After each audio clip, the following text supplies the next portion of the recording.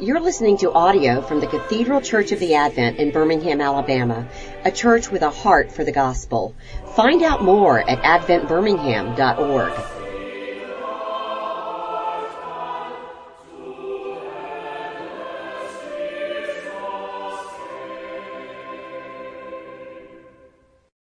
Okay, my wife and I have lived here since lived in Mountain Brook since 2012.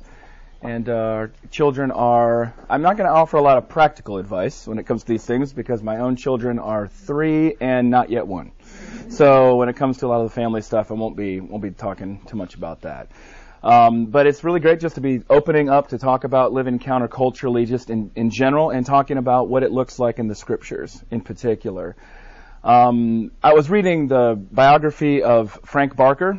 You may know of Frank Barker as the founding pastor, retired pastor, still living, of Briarwood Presbyterian Church here in Birmingham, an absolutely amazing person. He says growing up, his only aspiration in life was to be one of the boys. Just to be one of the boys. His conversion to Christ meant that he was anything but ended up being one of the most effective evangelists of his generation, planting one of the largest Presbyterian churches in the country and being an absolutely globally international figure. But he said that aspiration was just to be one of the boys. I thought it was interesting thinking about that compared to how I grew up. Cameron mentioned I grew up on a farm in South Dakota. Has anybody heard of tall poppy syndrome or some kind of similarity to that? Okay, the idea is any flower that begins to grow too high, somebody comes in and just chops it off, okay? Anybody who sticks out gets punished for that. Anybody who's different. That was a little bit of why I don't live there anymore. I was one of those people who stood out too much. My family was in a lot of ways as well.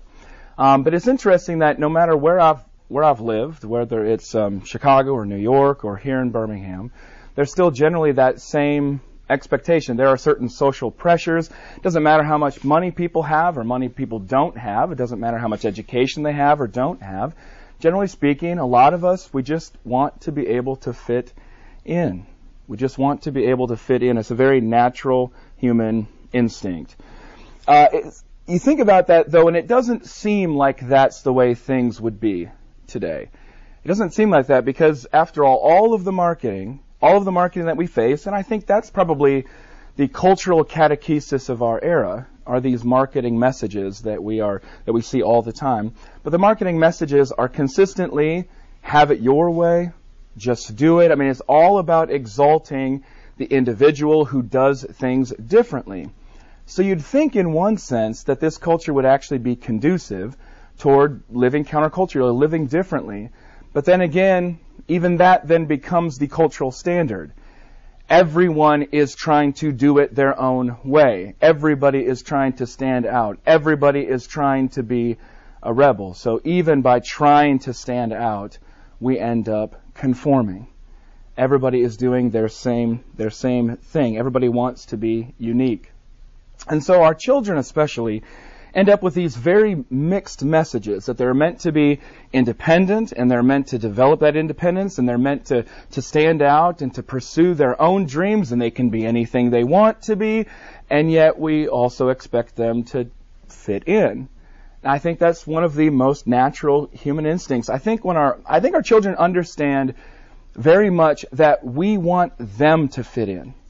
I think as parents we imagine, we kind of blame this on our kids, like, well, they want this because all their friends have it.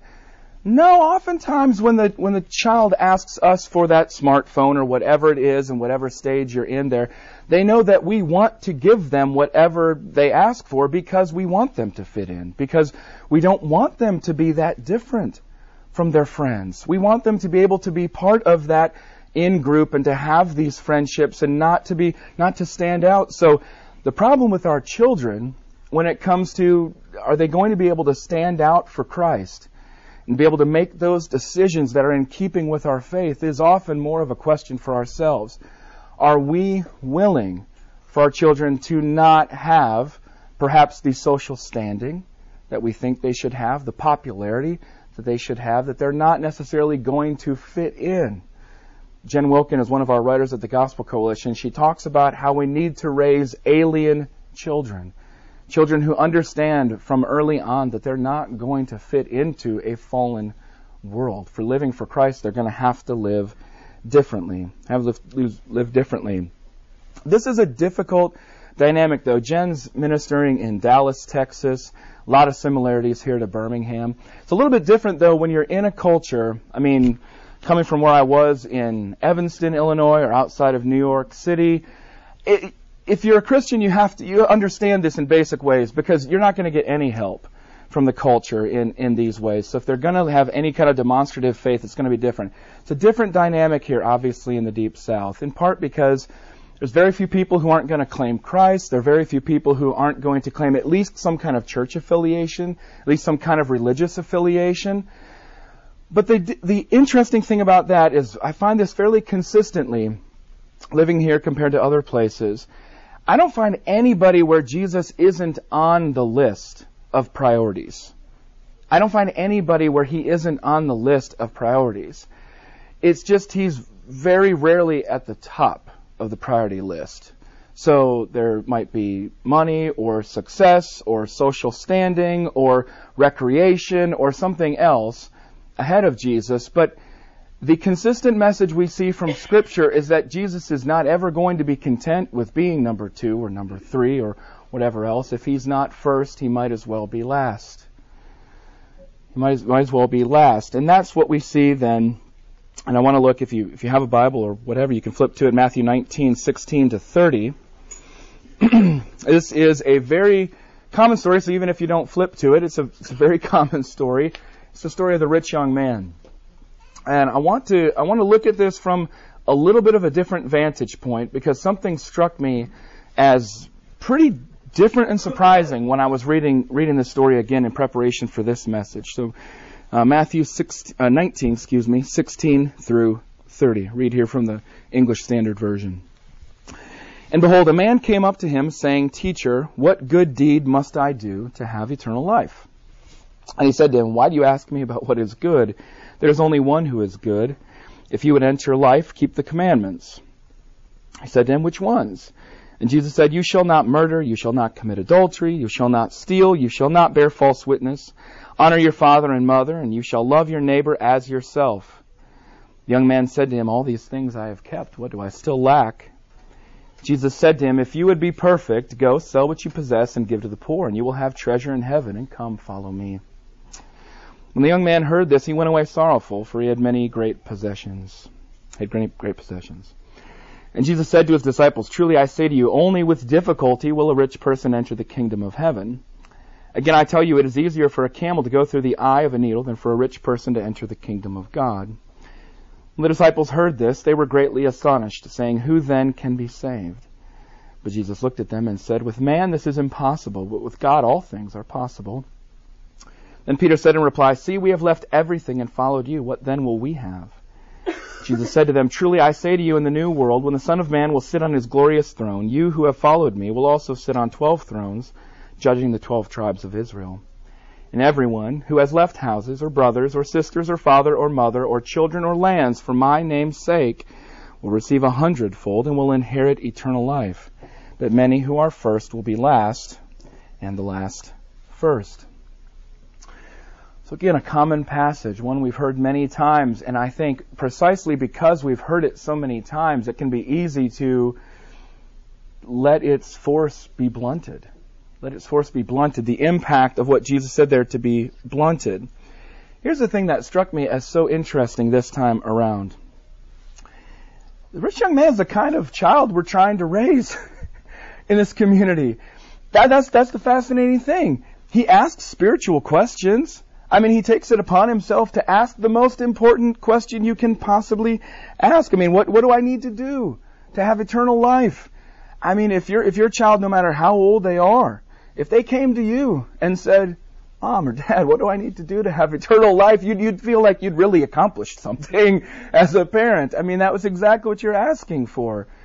And then furthermore, Jesus gives him a very strict standard here of all these things. Have you done all of these things? Absolutely. Absolutely I've done these things. there. It's an amazing thing. I mean, this is an upstanding young man. He's become the parody of so many different messages over the years, but we missed the force there that he's actually the kind of person that we are in many ways trying to raise. And yet Jesus perceives his heart, and so he asks him to do the one thing that he's not willing to do, which is to cast all of his trust and all of his faith on Jesus Christ himself, on his grace alone, which is the only way any of us can be saved. And what Jesus asks this man to do then, to show that faith, demonstrate that faith, is to sell his possessions. It doesn't mean that it's a mandate for everybody there, but it's because Jesus perceives what's going on here, that religion for this man was something that was useful and something that he was willing to engage in, but not something he was willing to give anything for. And therefore, it made no difference in the end, ultimately, to Jesus. So, Jesus says then still that it is possible, it is not impossible for a rich person to enter the kingdom of heaven. He says, but how is it possible? It's possible by grace, but that's the exact thing that the rich young man has a struggle with. And that's part of what it means then to live counterculturally. I think, when I think about just many possessions, or I think about wealthy communities, things like that, we have to relativize it biblically speaking, because anywhere you live in the United States, you're going to qualify for this. Really does not matter. I mean, the United States in general, we are the wealthiest people who have ever walked this earth. So it doesn't matter if you grow up on a farm, where I did, or now in English Village, or anywhere in between. This is basically just about all of us there. So what is it about modern life? What is it about modern life that makes it so difficult for us to live counterculturally? What is it that makes it so difficult for us to live counterculturally? I think we have a problem of two things then. We have a problem of grace and we have a problem of trust. We have a problem of grace and we have a problem of trust. The problem of grace is that despite the fact that we have inherited many advantages, from scientific advances to wealth to entertainment to all these things, we still have an ethic that more or less teaches us that whatever we have earned. Whatever we have, we've earned. We deserve it. When something goes wrong, we feel like this shouldn't happen to me. This is a new concept as of the last few generations. Previous generations would not have reacted this way. The questions of why do bad things happen to good people would not have made a lot of sense in certain previous generations, because bad things happen to all people. But it doesn't matter. I mean, bad things happen to all people. But we have this expectation that we have earned these and we deserve certain things, and therefore the concept of grace, of receiving salvation as a gift so that no one can boast, is very difficult for us than to live counterculturally there. Then we think, this is another challenge, then we have a problem of trust. The problem of trust comes, and I think no matter what your experience is like, you have probably seen this. You've either seen it in yourselves, you've seen it in your family members, you've seen it in your neighbors, your friends. The more you have, the more you worry about it. The more you have, the more you worry about it. The more anxiety comes to make you think you must preserve it. That could be your health, it could be your family, it can be your possessions. The more anxiety grows. That's been one of the most astounding things for me in living different places and living kind of up and down the economic spectrum, is that pattern just holds for people no matter what. The more they get, the more that they need to have. It's like what they always say about drugs. You get hooked on something, but then you need higher and higher doses as it goes on to get the same effect there. So we have a problem of grace and we have a problem of trust, which enters into our relationship with God, of course. Certain things that we're not willing to do, prices we're not willing to pay, certain places we're not willing to go, certain things we're not allowing our children to be able to do, because we struggle with grace and we struggle with trust. This was a fact of life for so many previous generations, as I said, because they didn't have options. People get sick. people. I mean, of course that happens to us as well, but it's a different experience. I think you understand what I'm getting at there. We have such confidence, especially in a medical community like this. We have much reason and thankfulness for confidence, but we have such confidence that we can fix whatever comes wrong to us. So it's difficult when you read the Bible, because the Bible then feels like this foreign world. It feels like this absolutely foreign concept to us. Jesus says, could not be more clear about this message, that in this world you will have much tribulation. You have the world there, a fallen world. We're going to get sick. We're going to decay. We're going to die. Everybody we love, that's just part of a fallen world. The world, as Romans 8 says, eagerly awaits the redemption of all things by Jesus Christ upon His return. So we have the world. We have our flesh. These desires, these sinful desires that come from within and tempt us and lead us astray and lead us into sin. So we have the world, we have the flesh, and we ultimately have the devil. We have the evil one who prowls around looking for us to destroy. These are our three great enemies, the world, the flesh, and the devil. The amazing thing about Jesus is that even as He promises that in this world we'll have much tribulation, He says, take heart, I have overcome the world. It's the world He has overcome. How has He overcome the world? He's overcome the world in His flesh, on the cross, crucified for sinners and resurrected unto eternal life and new life for all who believe. So He's overcome the world. He's overcome He's overcome it in His flesh, and likewise He's then overcome the devil.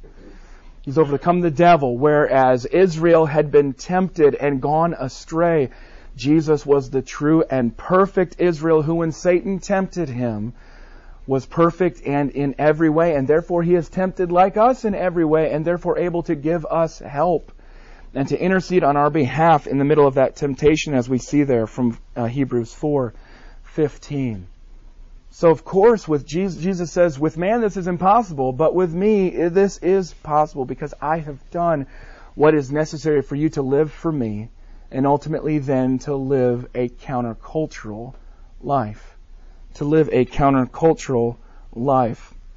Even the very imagery of Scripture necessitates an understanding here of a countercultural life, because you don't have light without the darkness.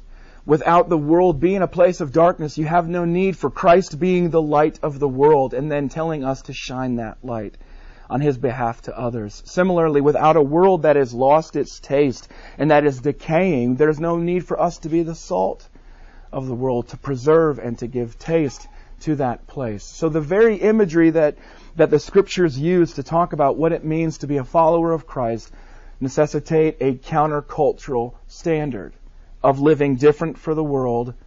But this is so key, as my boss Tim Keller says very often, to be a counterculture for the common good. To be a counterculture for the common good. To live differently in the world for the sake of the world. For the sake of all those that God loves. So I want to share a little bit about how this has worked in terms of Christian history. How has this been applied? How have these teachings here been understood by the church, and how have they been implemented? The best source that I've found for this is a New Testament scholar across the Atlantic named Larry Hurtado. He's got a book called Destroyer of the Gods. It's a little bit of an academic book, but it's not very long, and he's responding to some academic arguments that are actually, they'd be kind of strange to you. They were strange to me. But he comes up with one basic point when he tries to explain, why did Christianity prevail in the Roman Empire? Why did it spread? Why was it so popular? If it was countercultural, if Jesus was teaching things like this, why did so many people believe it? Why did they follow it? What was happening there? He says this, these are the two concepts to keep in mind. He says Christianity was accessible and Christianity was odd. Christianity was accessible and it was odd. That's why it appealed to people. It was accessible and it was odd. Okay, first, how it was accessible. This means it was appealing to people. Christianity met needs that people had. It offered a better way of living than the rest of the world. It was countercultural, but in a way people said, that's what I'm looking for. That's what I've been waiting for. A lot of these concepts are so basic to us because they're the world we live in, because Christianity prevailed in the West. So they're a little bit difficult, I think, and sometimes to understand how appealing this would have been. How about this? So inaccessible as Christianity, the teaching of Jesus, appealed to, it was accessible because it offered answers to the human longing for freedom. Okay? For freedom. There was no concept really of freedom in that sense in the Roman world, whether you were of a different ethnicity or the wrong gender or the wrong political class or you were born in the wrong place. You were confined. You were very much confined to a certain way of life and with very narrow options. Christianity infused everything you did and everything you said with eternal importance. Therefore, it gave you a sense of meaning, it gave you a sense of purpose, and it gave you a sense of freedom for the individual in particular. And it wasn't just for each individual, but it was for any individual. It was universal, whether you were, as the scriptures say, whether you were Jew or Gentile, whether you were Greek or not, or whether or not you were a man or you were a woman, or you were slave or you were free. This was available. The faith was available to you. Grace was available to you in Jesus Christ. Christianity was accessible also because it gave you a spiritual family. It meant you could immediately connect with people all over the world that you had never met before because you had the most important thing in common, a saving faith in Jesus Christ. It gave you a spiritual family, gave you a sense of belonging that you didn't get even in your earthly family. It gave you a mission. I mentioned this earlier, a mission and a purpose. You knew what you were placed by God on this earth to be able to do. And He told you exactly to go therefore and make disciples of all nations, baptizing them in the name of the Father, the Son, and the Holy Spirit. You had a mission, no matter who you were, how much education you had or not, how smart you were or not, how rich you were or not. You had a mission and a purpose. You had a loving relationship to a Creator. This isn't how the ancient world saw the gods. The gods were like us, only worse. They were petulant. They were always fighting. They were chaotic. So a loving relationship to a good and orderly Creator was a very positive thing. A very positive thing. So much of this Western worldview, this is already baked in. This is like the air that we breathe. But it's because this is what helped Christianity spread in ways that were very clearly speaking to the common good. To the common good. But at the same time, it was odd. Christianity was accessible, but it was odd. I mean, it was actually odd in these ways, but these were more widely seen to be positive ways. These weren't necessarily the ways that people would that they would kill you over. These now are the ones that they would kill you over. They didn't sacrifice to idols. Okay, they didn't recognize other gods. That's why the title of the book is Destroyer of the Gods. Okay, they just didn't recognize the legitimacy of any of these other gods. Now, why would that matter? I mean, these are idols. You make them with your hands. You knock them down yourself. I mean, that's what Isaiah says. It's just you make them and you worship them. What's the point here? Well, the ancient world understood these to be actual gods. And by the way, if you want to go to the Far East today, you go to places like Taiwan, you can see this still today. But they believed that these gods were essential to their communal flourishing. If not everybody sacrificed to these gods, they would lose wars. They would have disease come. The weather would fail. The crops would fail. Famine. So Christians were a threat to the social order. They must be killed because they are the ones ruining everything. Probably the greatest piece of Christian literature ever written outside of the Bible comes from Augustine. His writings about the fall of the Roman Empire. And the whole point there is he's trying to say the Roman Empire is blaming the Christians. The Roman Empire is collapsing because of this is City of God, if you're familiar with that. But the Roman Empire is collapsing because of these Christians, because they don't honor the gods. They don't do what we're supposed to do. When we were still worshiping the gods, the true gods, we were conquering the world. And now these crazy, what would become the Germans, are destroying us all the time, ransacking us. It must be the Christians' fault. So it was odd. They're odd because they didn't sacrifice to idol and recognize these other gods. Odd because they didn't expose their infants. Odd because exposing infants was you have a child, you see that it's a girl, you don't want a girl, girls are expensive, girls can't help, you put your baby girl outside, she dies. That was a common practice. Christians not only didn't do that, they would go and they would pick up your baby girl. They'd go and they'd pick up your baby girl and raise her as their own to save her life. And when the plague would come, the Christians wouldn't flee. The Christians would stay. The Christians would minister to people. These were things that made them very odd in that time. There's a letter, it's called a letter to Diognetus. We don't actually know who Diognetus is. The letter was written by a Christian apologist. There were a lot of these from Justin Martyr on in the 2nd century, defending Christianity to the Romans, trying to say this is why you should become a Christian, or at least this is why you shouldn't kill us, or why you should make us the state religion, things like that. This is a letter to Diognetus from roughly 397 to 401, so well after Christianity is actually recognized as the official religion in the Roman Empire. You can see both of these dynamics at play. Okay, so you can see how they are accessible and they are odd. In the first part here, I want you to see this Christian writing to understand that it's accessible in that to live counterculturally, you don't have to become Amish.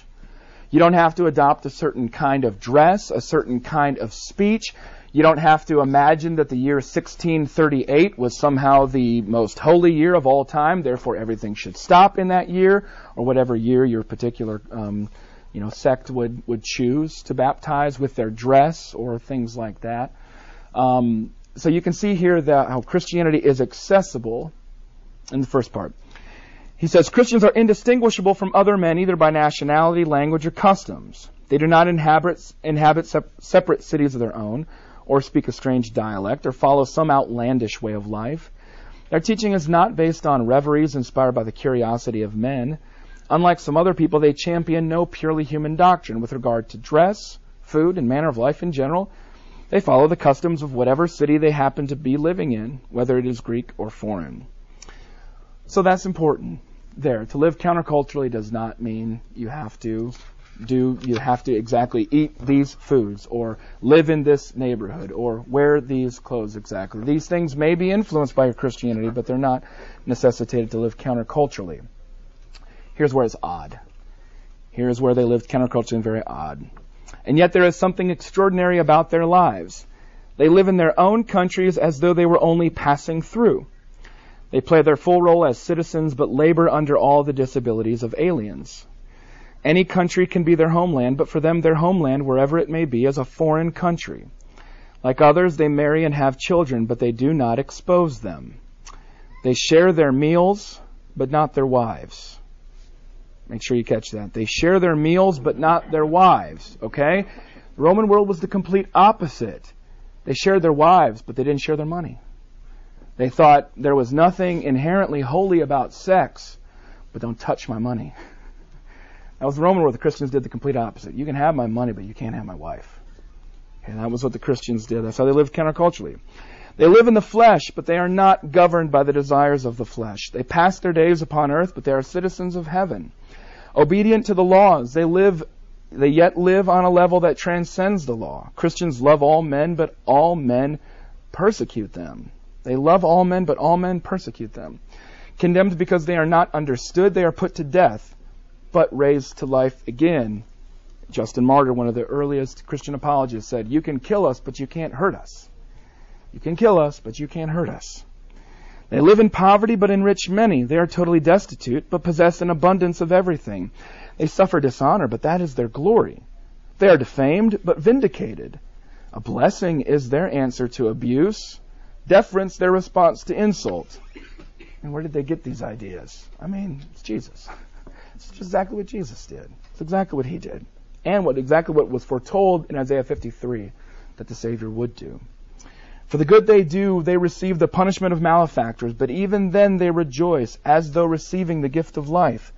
They are attacked by the Jews as aliens. They are persecuted by the Greeks. Yet no one can explain the reason for this hatred. but no one can explain the reason for this hatred. I mean, Jesus understood the reason for the hatred. He lived it himself. He said, "You will be hated because of me, because of my name's sake." I'll explain this in a second of how this works. But the Christian family, I think when we look at this, the Christian family is going to be accessible and it's going to be odd. It's going to be accessible and it's going to be odd because we're going to be welcoming. We're going to be open. We're going to be joyful and purposeful. Our families will be different in this regard. There will be something appealing, something that communicates clearly to our neighbors there. But our families are not going to be ultimate. They're not going to be exclusive. This is especially a challenge that I see fairly consistently, to not make the family ultimate and to not make it exclusive. By exclusive, I mean treating people inside your family in ways that would violate your ethics and your conscience that you would not do for somebody else. Some ways you'd protect somebody in your family that you would not be commanded not to do there.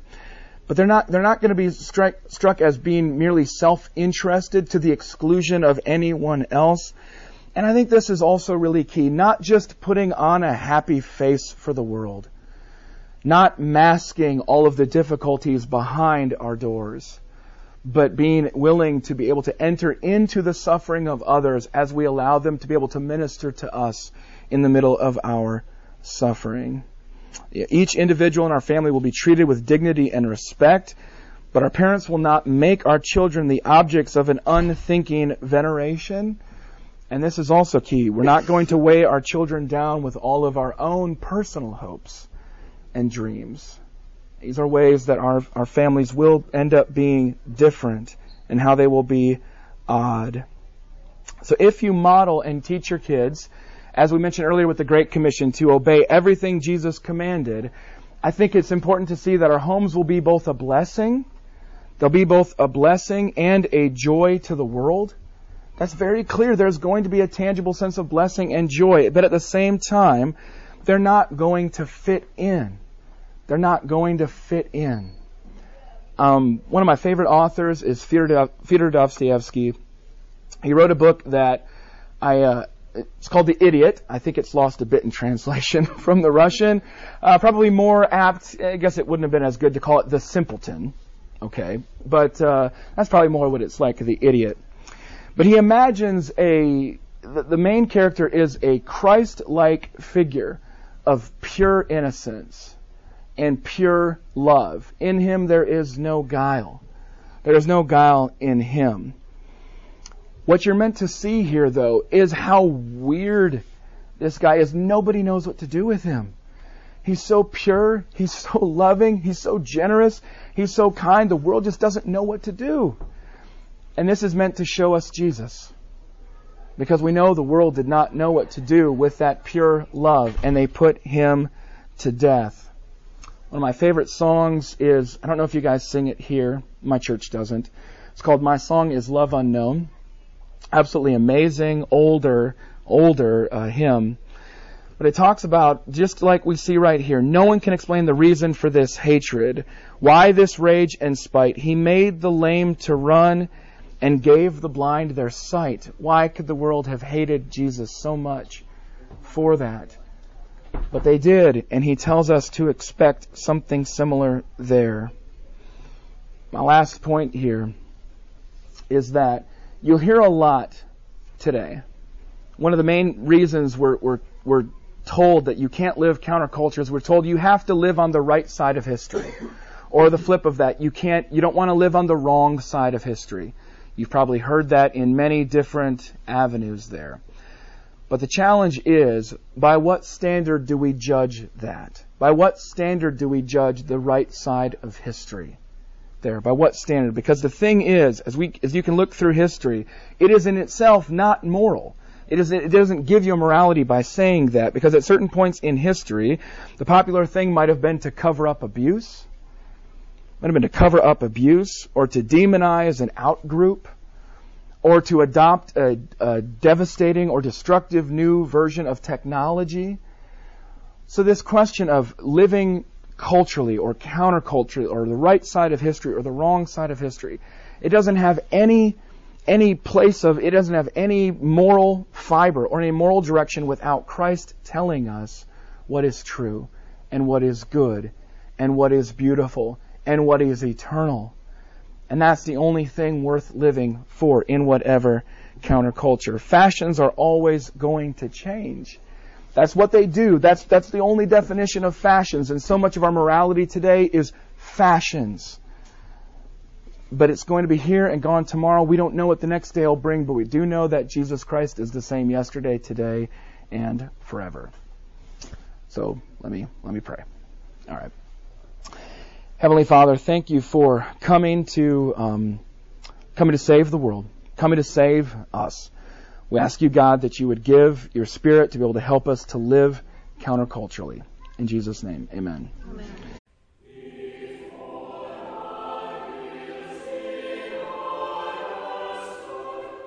You've been listening to audio from the Cathedral Church of the Advent.